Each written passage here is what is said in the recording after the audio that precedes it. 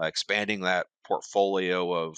of industry colleagues, so that they understand what you're doing, as well as you understand what the industry is doing and some of the needs that you may be able to provide as an academic, whether it be working with maybe a literature review or analyzing data for them,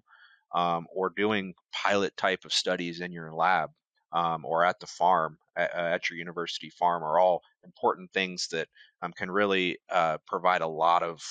great opportunities for new professors.